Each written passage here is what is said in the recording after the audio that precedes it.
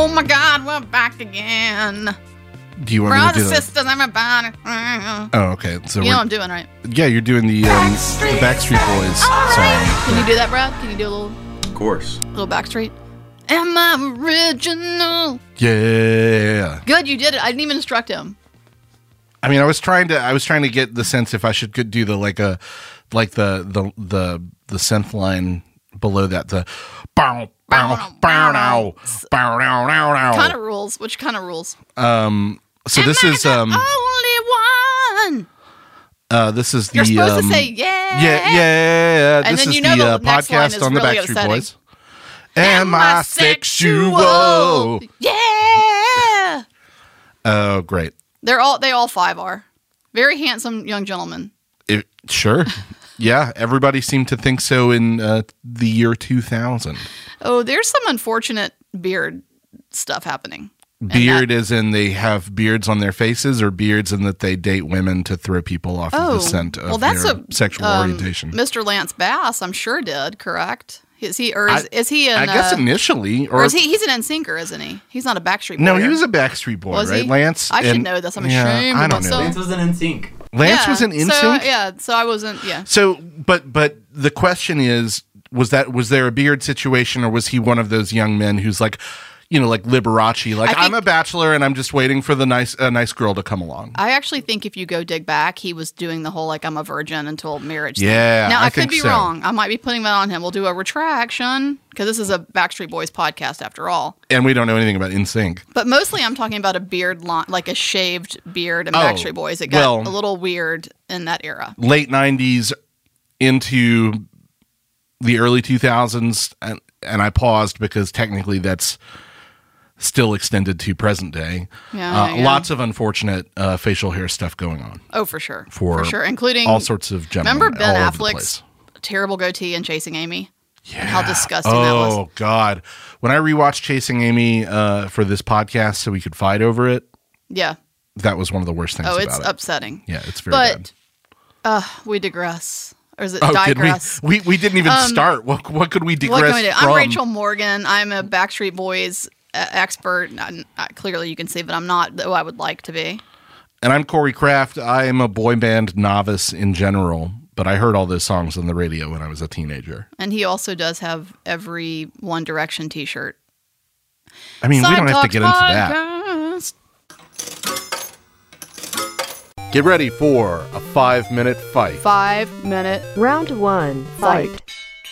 So this is a 5-minute fight, and Brad, just, you know what? I'm already bored with this thing, so go ahead and start the timer. What are we fighting about? We're fighting about the 2002 thriller 1 Hour Photo, a movie that nobody's thought of in 20 years. Exactly. But you came raring for a Robin Williams fight, and this is a movie that I quite like. Directed by Mark Romanek, the famous music video director who makes his feature debut with this. And look, this is from Robin Williams', early 2000s dark phase, right? He made The this dark phase. and Christopher Nolan's Insomnia, where he plays a serial killer. And like the same year, they came out right around the same time. Everybody was like, ooh, who's this edgy person? But I think that both of those movies and both of those performances from Williams are really successful. 1 Hour Photo stylistically may not hold up. I don't know. I haven't revisited it in quite a while, but I imagine that early 2000s music video style can be grating. But I think at its core, this is anchored by a very quiet, unsettling, convincingly psychotic Robin Williams performance as a guy who works in a grocery store developing photographs at one of those, Big 1 Hour box Photo retailers.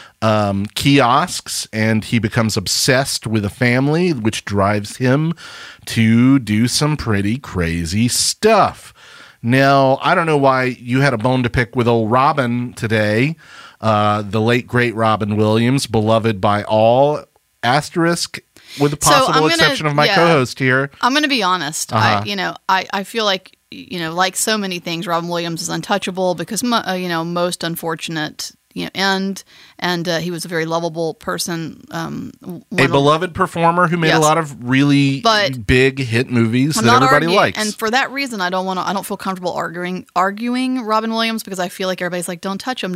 Yeah, you'll go to jail. Yeah, but personality by cocaine, first of all. Second of all, in the 80s. Second of all, he's kind of got these two, bad Robin or good Robin. And yes, you're right. At this era, he was just like, I want to be the bad guy now. But again, I'm not trying to go down this road, because I know I will immediately lose, because everybody gets really, bristled up about protecting Robin Williams. And so whatever, y'all, whatever. Look, The World According to Garp is an amazing film. The Hotel New Hampshire is an amazing film. He's great in those films, and I actually don't think he's the weakest link in 1 Hour Photo. Probably not. I think the weakest link here is what you said, which is it is really. I remember watching it at the time and seeing it in the theater and thinking, man, oh man, this thing feels dated right now. And if it feels dated right now, it's going to really feel dated. Oh, I don't know, in the year 2022, when I argue with my co-host Corey Kraft about this film, it's just so dated, and it's so typical. I do think. How old were you when you saw this, Corey? Oh, I probably saw it the year it came out, so I was probably 15, 16 years old. I think, and I'm significantly older than you, and so I do think that this is one of those, if I had caught it at 14 or 15, I might have been like, cool, man. But this film, catching it as a, film student, not good. Not good. I didn't like it. I don't want to watch it again. Went back and watched a few clips, and I was like, yeah, you were right. It's very typical. It's very exactly what you think it is. The stylization is not pleasant. It's uncomfortable and ugly and not fun, and doesn't hold up. It feels dated. And the score is too much. It's just it's one of those very typical, like, you can guess everything that's going to happen. It's also, he's a little like, he's either really nasty, or it's like watching somebody kick a puppy. There's sort of two speeds to it. I think Insomnia is ultimately the more effective film and performance overall. That's one I have revisited more recently than 1 Hour Photo. But I keep going back to that central performance from him, because at the time in 2002, it really, like you said, we mostly get cuddly good Robin or bad Robin. But in 2002, we didn't really have much bad Robin. He was America's, wacky uncle from Aladdin and Mrs. Doubtfire and The Birdcage, and he was a bundle of mostly family-friendly entertainment energy. And so to see him spread his wings, after, of course, winning an Oscar for Good Will Hunting, which is probably the only reason he got to do this, right? But to see him spread his wings and try new stuff, I think was genuinely thrilling. Again, I can't speak to the stylistic stuff that you're mostly arguing against, because I haven't seen the movie in forever. I imagine that some of that might grate me too. But that central performance, I think, does hold a lot of power. You think that carries this film? Because the film itself is just not good. Well, I do intend to revisit it. I like Mark Romanek in general. His music video work is really incredible. And then the film he made after this, Never Let Me Go, in 2010, I think is a masterpiece. I love that film, based on a wonderful novel. And that is more stylistically restrained, so perhaps he grew just as a filmmaker between his debut feature and his second feature.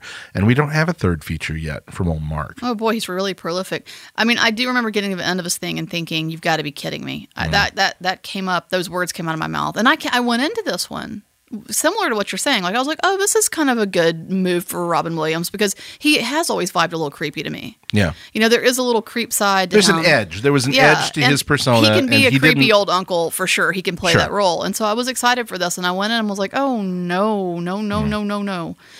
Will you not revisit this, please, but watch Good Will Hunting, because I think you're going to like it, and I dislike. All right. I've been intending to revisit Good Will Hunting for a while. So I'm putting that on the air so everybody can hold your ass to it. Okay. Sam? I don't know where Sam's going to fall on this one, actually. I don't either. This is a mystery. Anybody's game today. Okay, so 1 Hour Photo. All right, I do like the fact that Williams plays against type. You are so used to seeing him as kind of the weird, crazy uncle. I like the phrase, it's his dark phase. So if this is bad Robin, it sounds like it's good, bad Robin. I haven't actually seen this, but I think Rachel nailed it on the head. It's a wonderful Robin Williams performance, sure, but not really a great overall movie. And I guess an indie debut from 2002 from a music video director is going to be a little oddly stylized inevitably, but I think overall here Rachel wins by like 2 million points. Yep. Sorry, Corey. Hey, it's a good movie, Sam. You should see it one day. Fair. Like, I was gonna go watch it later, maybe, when you were talking about it, Corey, but then Rachel made some good points. I'm like, no. Oh, great. Not anymore. Don't waste your time with this. Great. There's too many great films to watch. Yeah, that's fine. I am You okay? disappointed Yeah, by yeah. Sam's decision, but I accept it and we will move on. I definitely think it's time to move on from 1 Hour Photo, a film that we're probably the only people in the last decade to have mentioned it. Am I correct, you think? Well, Robin Williams died less than 10 years ago, so somebody mentioned it then. Yeah, maybe. All right, let's go. Big bucks. Today's my day. Let's go. Big bucks. No whammies. No whammies. Big bucks. Big bucks. Here we go. Stop. Well, you know what time it is. And by the way, Lightning crashes. oh no. That's right. Oh, can you sing that whole song? Oh, talk about Brad. Talk about a gross song. Yeah. Am I wrong? It's pretty graphic. The Isn't that placenta the falling to grossest the song? floor. Yeah, placenta. I think it should be a law that nobody can sing the words placenta ever. I think that's probably safe. I would sign on that. We're signing in laws here today. I would support that bill and hope it's signed to law. No, the reason lightning crashes is because it's time for the Filmmaker Lightning Round. And yes, that song is one of my karaoke jams. Not a big deal. Ooh, it's so gross, Corey. It's But so gross. we're not talking about the band live, although we probably could. What a whiny little bitch. Oh, We are instead, though, talking about your boy. my boy, Ed Kowalczyk. No, that's the lead singer of Live. No, my boy, Mr. Stephen King. Now, usually when we do the Filmmaker Lightning Round, we are focusing on filmmakers or people who are predominantly known as being filmmakers. Stephen King has made one film. He's written a couple screenplays, but most notably, King is beloved and well known for his work as a novelist of some of the most influential horror fiction of the 20th and 21st century. Yeah. Now, this work has been adapted into great films, terrible films, Many films. everything in between. The point is, there is no sign of the Stephen King movie train stopping or even slowing down. We Why have would it? several adaptations coming out this year. Firestarter coming out in May. A Salem's Lot remake coming out in September. So remakes and adaptations. Yeah, double remakes, dipping. adaptations. Well, both of those have been adapted. That's what I'm saying. Salem's Lot was a TV miniseries, I think, in the 70s. It's also a film, wasn't it? Or was it only? No, it was Toby Hooper. He made it for television. and then, of course, Firestarter was was starring a Drew theatrical Barrymore. film starring Drew Barrymore and George C. Scott as a Native American assassin. Yeah. So, oops. But Yeah. the 80s. Yeah. So Poltergeist, too. We were on it. Yeah, we nailed it collectively. So anyway, let's talk about the works of Stephen King adapted to the big screen. Absolutely. Now, there are a lot of Stephen King films that no doubt you and I both love, but if you had to narrow it down to one movie that you love, what would that be? You know, I mean, come on. I'm going to say The Shining because it is, of the list, we all know, and nobody needs me to sit here and talk this point to death, but it is one of the greatest films ever made. It's one of the greatest films ever And made. Stephen King, of course, doesn't agree that Stanley Kubrick did a good job with this, but he did an amazing job. It is a masterwork, and it is, I think, will always, as long as the planet exists, which not much longer, will be one of the greatest films ever made. Cosign, obviously, one of my favorite films, one of your favorite films, beloved masterwork. King, of course, doesn't like it because it diverges from the more... From the 5,000-page book. Well, I mean, come on, it's King. a long book, but it's, there's substance in the book that Kubrick kind of elides.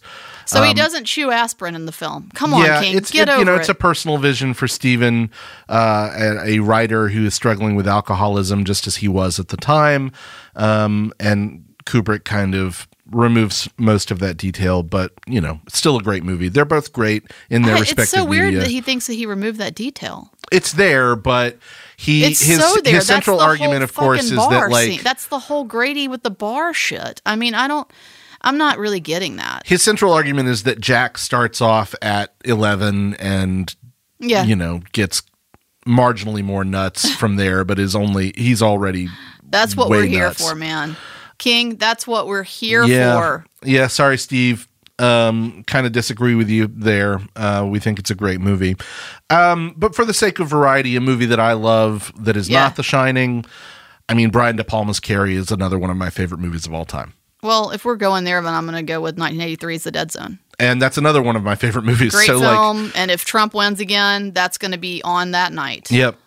So, I mean, when filmmakers like Brian De Palma, Stanley Kubrick, and David Cronenberg are adapting your work, they're going to make great movies. And that's exactly what happened. It's real. So, it's real. Congratulations.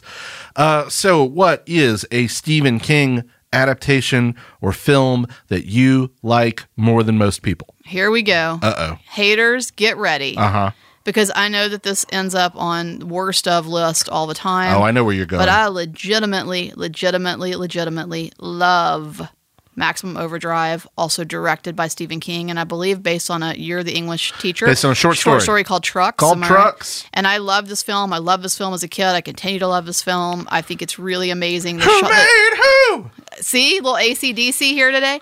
The shots of the ice cream truck with blood swiped down the side, all of it. I mean, I think it's really, really solid. I don't know why the opening scene too, where the drawbridge just randomly goes up. I mean, I love this damn film with a soundtrack by AC/DC. Who doesn't want to have their face blowed off by power chords and Stephen King and freaking electric knives that go nuts? And of course, the one and only very incredibly handsome Emilio Estevez. Of course. Wearing that same white t-shirt from Repo Man, I think. It's a great freaking film. Y'all get over it. Y'all quit putting that on a bad list. Yeah, it's a movie that I like as well. I mean, it's cheesy, but it's the best kind of cheese. For sure. And so enjoyable.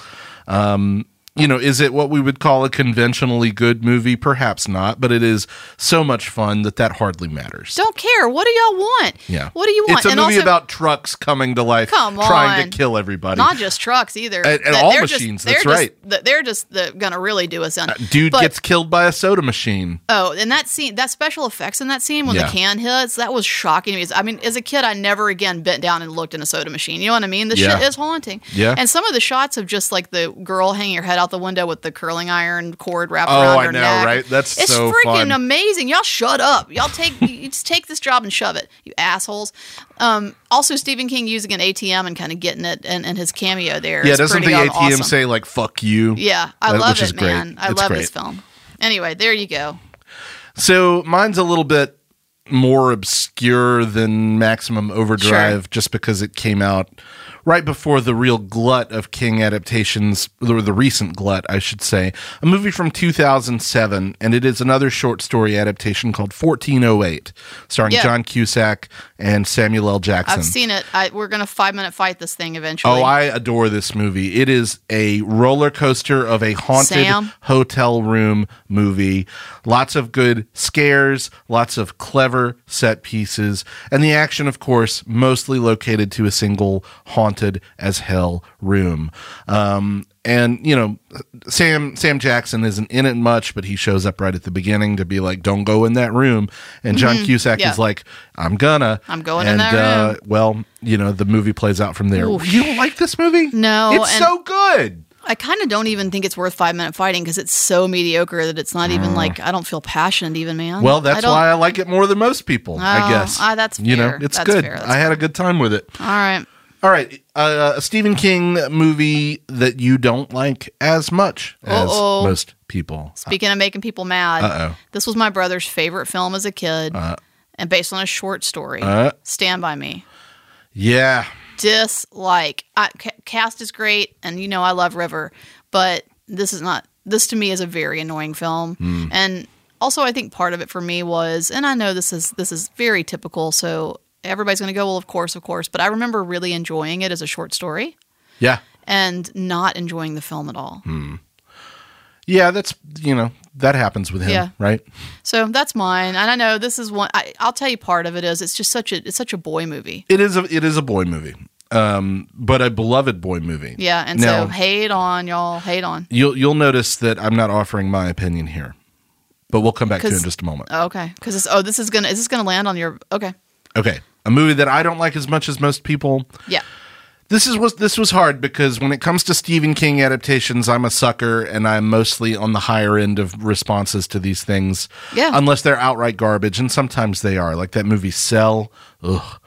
Another John Cusack, Samuel L. Jackson movie that essentially went straight to video, based on one of King's lesser novels. So I had to make a hard decision here. I'm not super satisfied with it, but I will say that there is a growing cult around the 2019 feature Dr. Sleep, the sequel to The Shining. Of course, which is there a is. movie. Everybody who goes to Dragon Con is going to be like, I like Dr. Sleep. Well, a lot of people really like Dr. Sleep. I really like a lot about Dr. Sleep, like Rebecca Ferguson showing up as the villain in that, which is really great.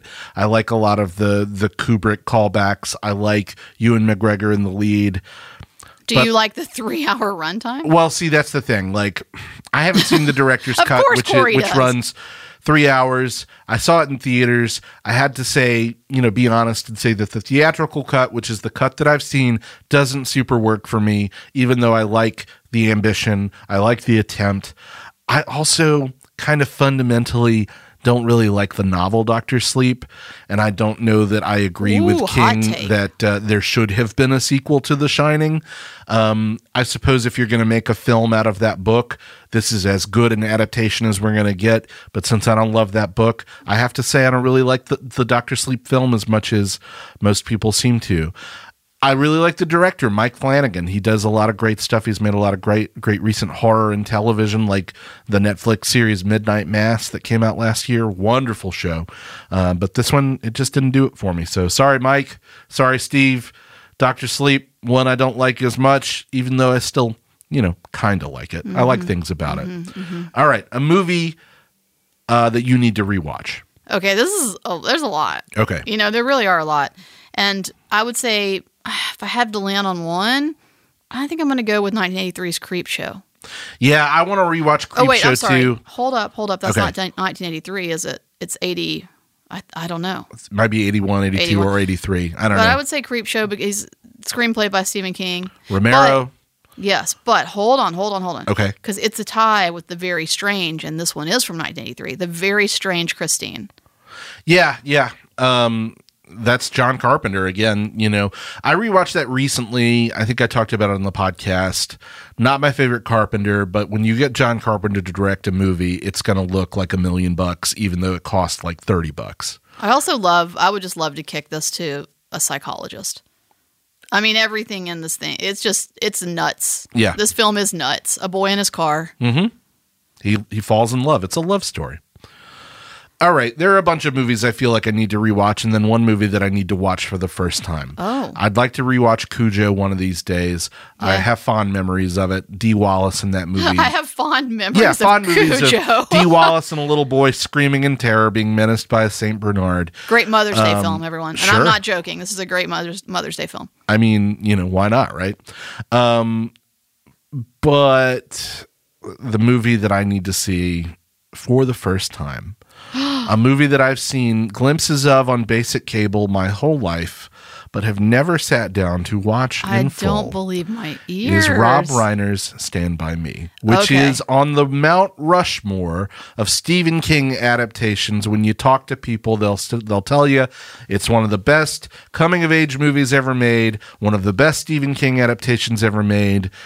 I love pretty much everybody involved with it. I've read You're gonna love this the film. novella. I've read, pretty much everything King has ever written. I've seen pretty much every film adapted from King. I have never seen Stand By Me somehow, despite the fact that it has been around literally my entire life. So you're going to love it. I'm sure. And I'm sure. I can't wait because this is going to be Sam, another one to go on the 5-minute fight list, because you're going to feel very passionate about this thing, and I don't care. Well, all right. I'll make a point to rewatch it soon, or watch it for the first time soon, so that we can fight about it. Especially if you're so confident that I'm going to love it. I love Rob Reiner's other Stephen King adaptation. This film was built for 12-year-old Corey. I'm sorry you missed it. Yeah. In that era. I probably saw some of it then. Probably. Because I'm sure, I know I've seen clips of it. I've seen there's like a pie eating contest. I've seen that. Well, you remember I've that seen from the train from thing. the book. I'm sorry. Mm-hmm. Yeah, this was Bradley Morgan's favorite, just favorite, which makes perfect sense. Yeah. Boy movie. So one of these days I'll watch it in full for the first time as an adult. And we'll talk about it then. We didn't even talk about the Shawshank Redemption, which according to the internet is, I just rewatched that like 2 nights ago. Great movie. I'll fight Sam. Dislike. We're going to fight about the Shawshank Redemption. Everybody loves that film. Yeah, because it's great. It's fine. It's another man movie, though. It's about masculine friendship also, and the power of hope and, all sorts of good things in this world. And it's the best. Little Raising Arizona thievery, too. We didn't mention that, which clearly you like a lot, which I don't. But we also didn't mention Misery. Amazing film. I just referenced it a second ago because that's Rob Reiner's other Stephen King film.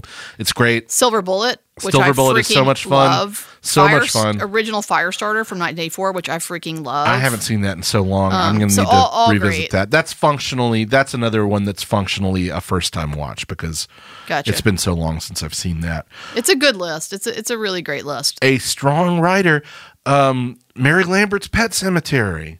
Yeah. Which is a lot of fun. You got the Ramones song in that. I mean, what's not to love? I don't like the original It. The miniseries with Tim Curry? Mm-hmm.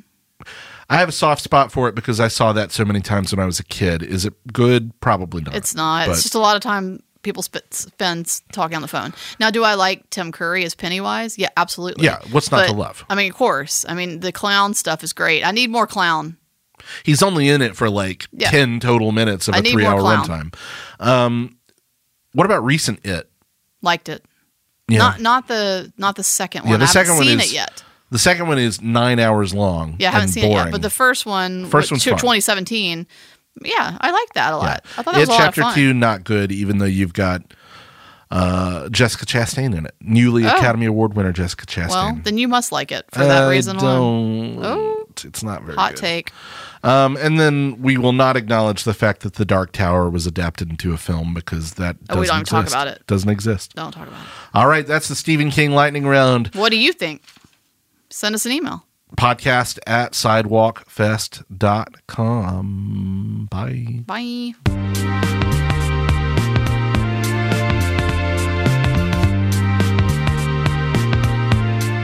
Well, thank you so much for listening to this episode of Side Talks. We're your own personal cinematic Cujo and those satanic Rottweilers from The Omen. Ooh, I think I would take Cujo in that fight. I think you should take Cujo. It almost was those creepy ass freaking dogs from Borgman, but I didn't think anybody get it. Yeah, that's slightly more obscure than The Omen. Those are like full-size greyhounds or something, but they are scary as shit. Anyway, I'll take the satanic Rottweilers from The Omen. It's all for you, Damien. That's a movie, by the way, that I don't really like.